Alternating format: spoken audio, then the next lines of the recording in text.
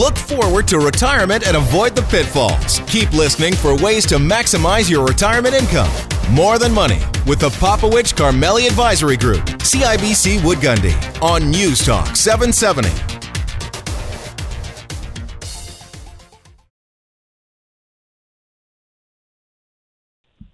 Welcome back. You're here with Dave and Faisal on News Talk 770 and More Than Money.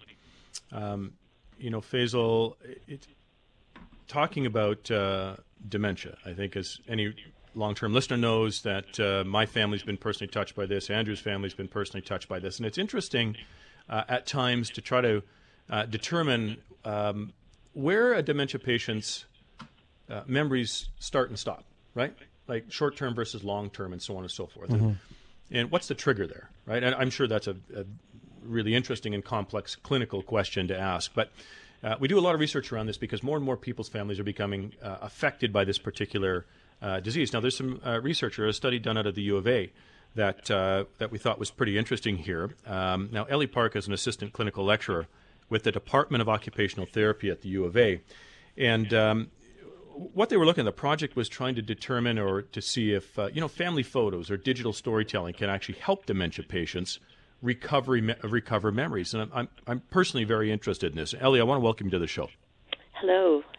So maybe we can start the conversation, if you wouldn't mind, by just a little bit about what is the project that you're undertaking with people with Alzheimer's and dementia?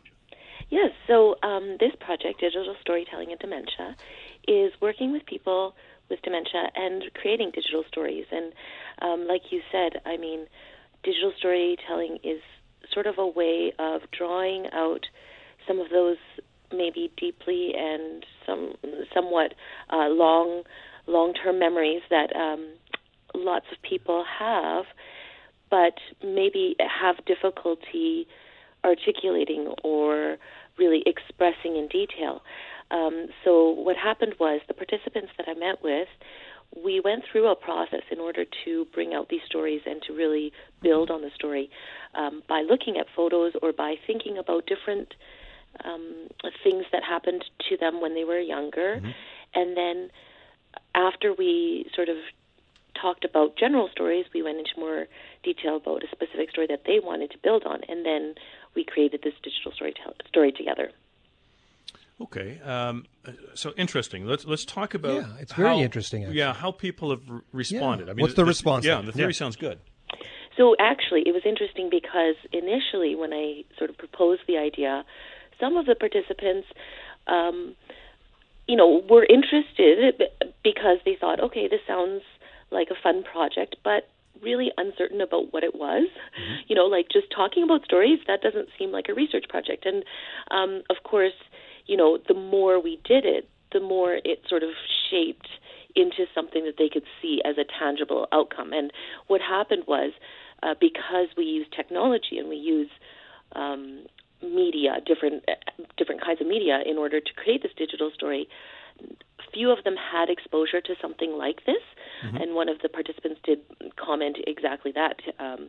They had no idea of what was going to come out of this. And a lot of them did say initially that they were sort of hesitant to, agree to participate because they didn't really know what it was. But at the end, all 7 of them were so happy with the outcome and were very enthusiastic about recommending something like this to others who have dementia, as well as just saying that it was an enjoyable process overall. So, Ellie, tell me about some of the benefits of this project. What have you seen as some of the benefits or any kind of data that you've collected because of it? Yes, so I think one of the benefits that I was quite intrigued about was that the process itself was such an important part to each of the participants. And some of the literature has talked about how we think of dementia and we think of lost memory as being this sort of tragic or very sad outcome. But really, in that present moment, each of the participants that I worked with was enjoying and creating memories. And so the memories that they were creating as we were going through the digital storytelling process were also important, that they all said to me afterwards, I really enjoyed it. They all remembered who I was, which was really important and significant. and that they felt that they were using their brains, they were thinking about things, and so that. But in an enjoyable way, not in a tedious or in a sort of, going through some mind games or doing those cognitive type exercises that sometimes we think of. So really that process was important. But then also we had this outcome. We had a video that they created that was quite impressive. They were able to share it with their loved ones. We had a viewing with their families, which was very powerful, but then a hard copy of it so they could keep it. Their families could keep it and share it, as a legacy piece. So really different benefits, yes. Yeah, that's pretty cool. And was there a range of the people that you worked with? Was there a range of where they were, or the sort of the impact that Alzheimer's dementia was having? Some were further along than others, or did you find the benefits just at a certain stage?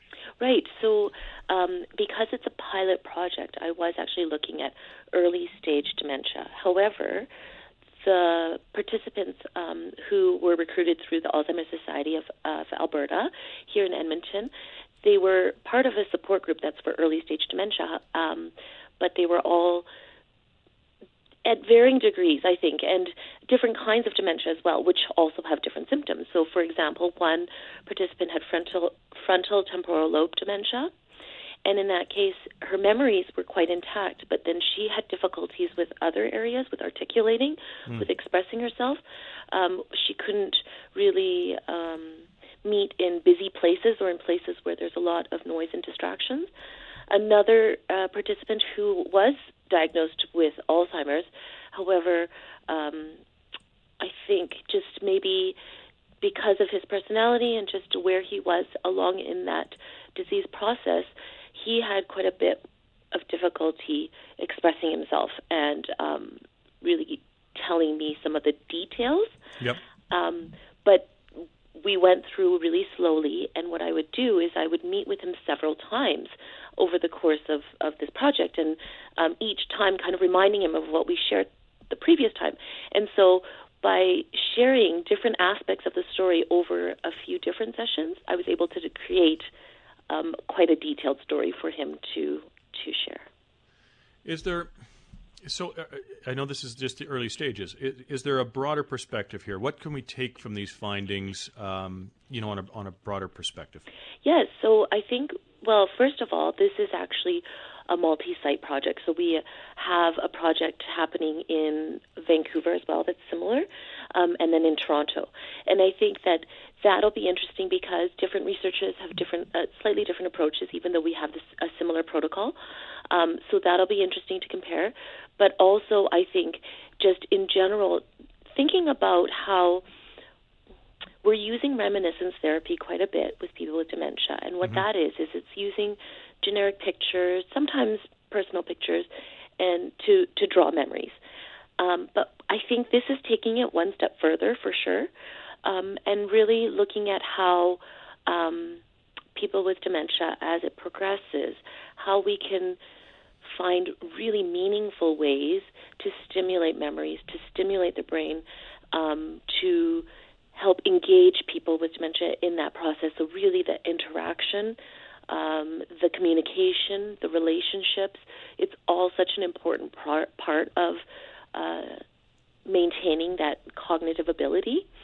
And so bringing that all together. So I mean, we're planning to move forward with working with people with dementia. We've been working with people with dementia in various ways, and so that will definitely continue.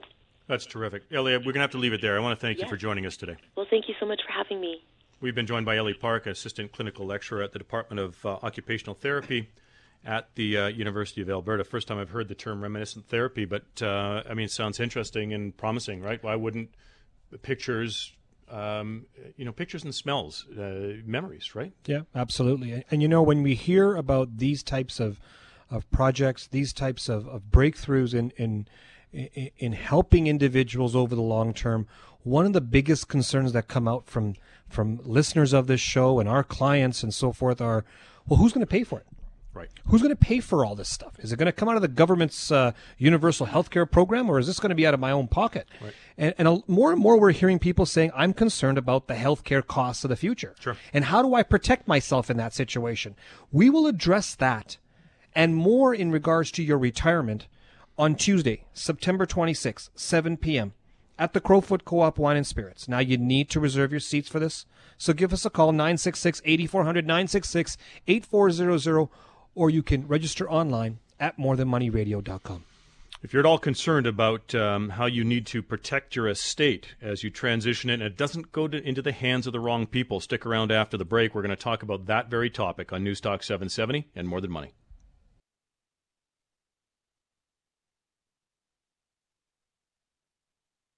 David Popowich and Faisal Karmali are portfolio managers and investment advisors with CIBC Wood Gundy in Calgary. The views of David Popowich and Faisal Karmali do not necessarily reflect those of CIBC World Markets Inc. Clients are advised to seek advice regarding their particular circumstances from their personal tax and legal advisors. If you are currently a CIBC Wood Gundy client, please contact your investment advisor. CIBC Wood Gundy is a division of CIBC World Markets Inc., a subsidiary of CIBC and a member of the Canadian Investor Protection Fund and Investment Industry Regulatory Organization of Canada.